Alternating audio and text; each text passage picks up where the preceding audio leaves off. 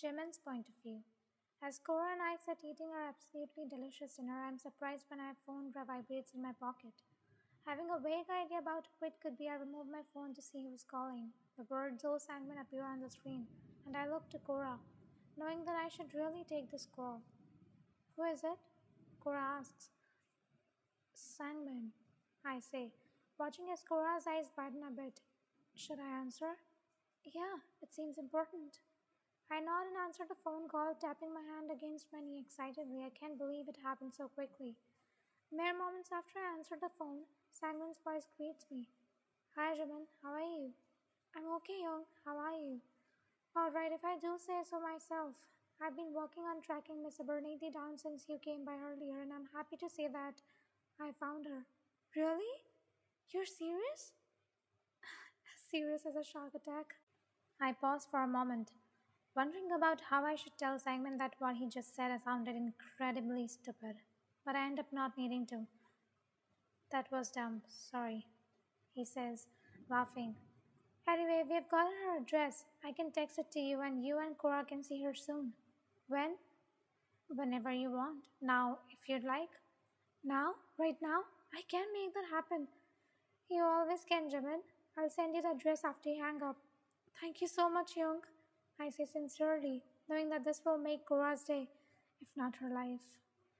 Anytime, Jimin. Be seeing you. Bye. I hang up the phone to find Cora looking at me expectantly. She seems a bit worried as though maybe something bad has happened. What's going on? She asks me. We found her, Cora. I say.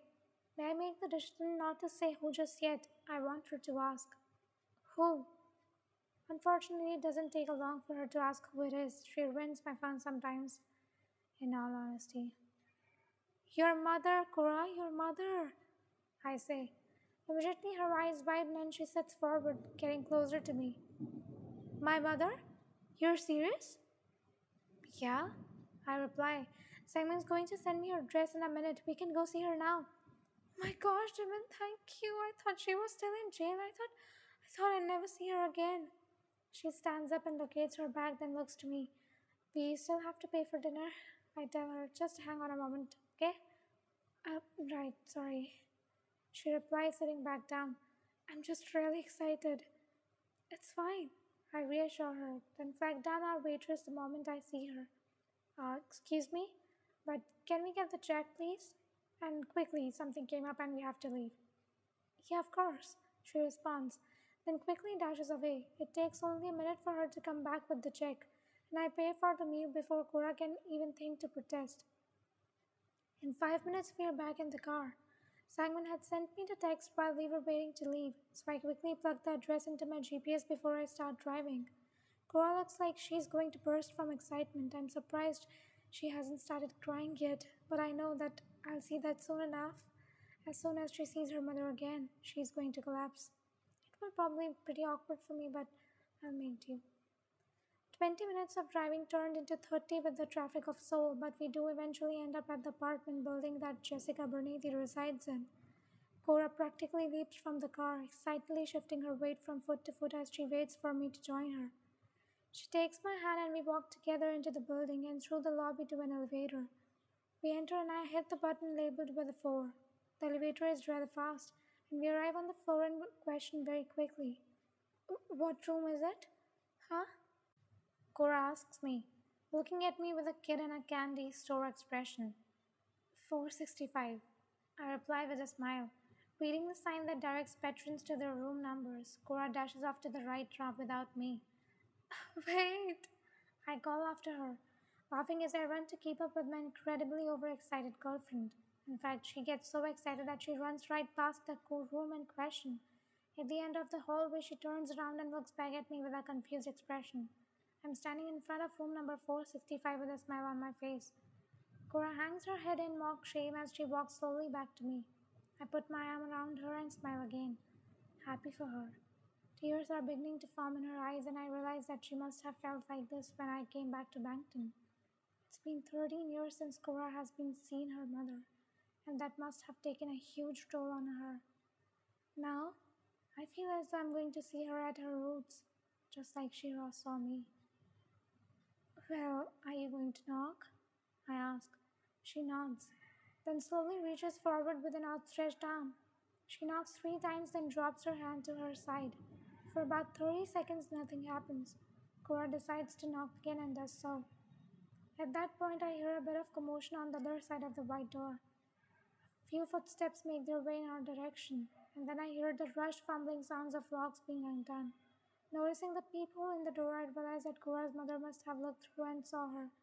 She had recognized her daughter after 13 years of absence, and that's truly a beautiful thing. The door swings inward, and a beautiful middle aged woman stands behind it. Her hair is a light brown and it's braided to the side. Her eyes are blue, and she stands at about Cora's height, if not a little bit taller. Her face is beginning to show signs of wrinkling, but it does not do much to lessen her beauty. She also has a rather smooth complexion, and given that she's Caucasian, she's understandably pale. She's wearing a blue t shirt and jeans with white socks, and her nails are painted a deep cobalt blue. It seems as though she had no plans to leave the house today. Inside the apartment, I can hear the sound of a TV, but I don't know what program it could be broadcasting. I'm understandably nervous as I'm finally going to meet Cora's only living family. It's a bit strange, though, because Cora has yet to meet my family. The entire point of meeting a partner's family in Korea is because the couple has the intent to get married. But that stigma doesn't necessarily carry over to American culture. I don't know what will Cora's mother think. I realize at the point that Cora's mother's opinion will probably be pretty good, given that I am the reason she's seeing her daughter again. And judging by her actions, she's incredibly happy to see her daughter. As soon as her mother lays eyes on us, both she and Cora burst into tears. I take a step to the side as Mrs. Abernathy embraces her daughter wordlessly, slowly turning from side to side and choking out totally incoherent sentences all the while. They stand there for 2 or 3 minutes while I awkwardly stand to the side, not knowing what to do. Finally, Miss Abernathy breaks away from her daughter and looks at me. Who might you be? She asks me in English. I'm sure she speaks Korean, but her mind is probably not in the most stable state. I know mine wasn't when I was reunited with Bangton.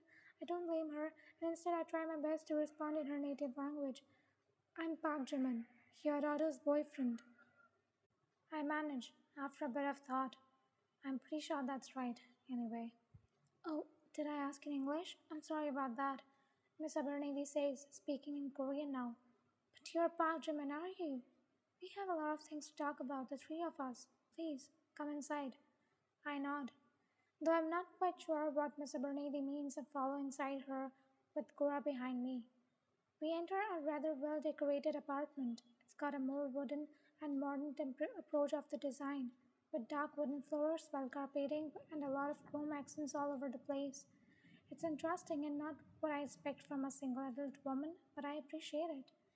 We are led over to the living room where we take a seat next to each other on the couch, while Miss Abernathy sits in a chair opposite us. Then the interrogation begins. So, how did you two get out? She asks, brushing her hands against her thighs as she speaks. I look to Cora to give an explanation, but she just rolls her eyes. I did it last time, she says. I sigh and proceeded to tell the whole story start to finish. Cora occasionally interjects, but I total and most of the story. All the while, Miss Abernathy just nods, smiles, or makes the occasional noise. Things seems to go well. When I'm finished speaking, Miss Abernathy is rather surprised. Diver shot you? She says to Cora. Yeah, I mean, he had reason. I was trying to escape. I'm so happy you're out of that horrible place, Cora. I really am. What are you doing now? Can that wait? I want to know what happened to you. The company said that you were arrested and in prison. Were they lying? In a way, I mean, I was arrested, but I only ever spent a night or two in a prison. I was arrested for a bit of petty theft. I pickpocketed a couple of people, and I got caught.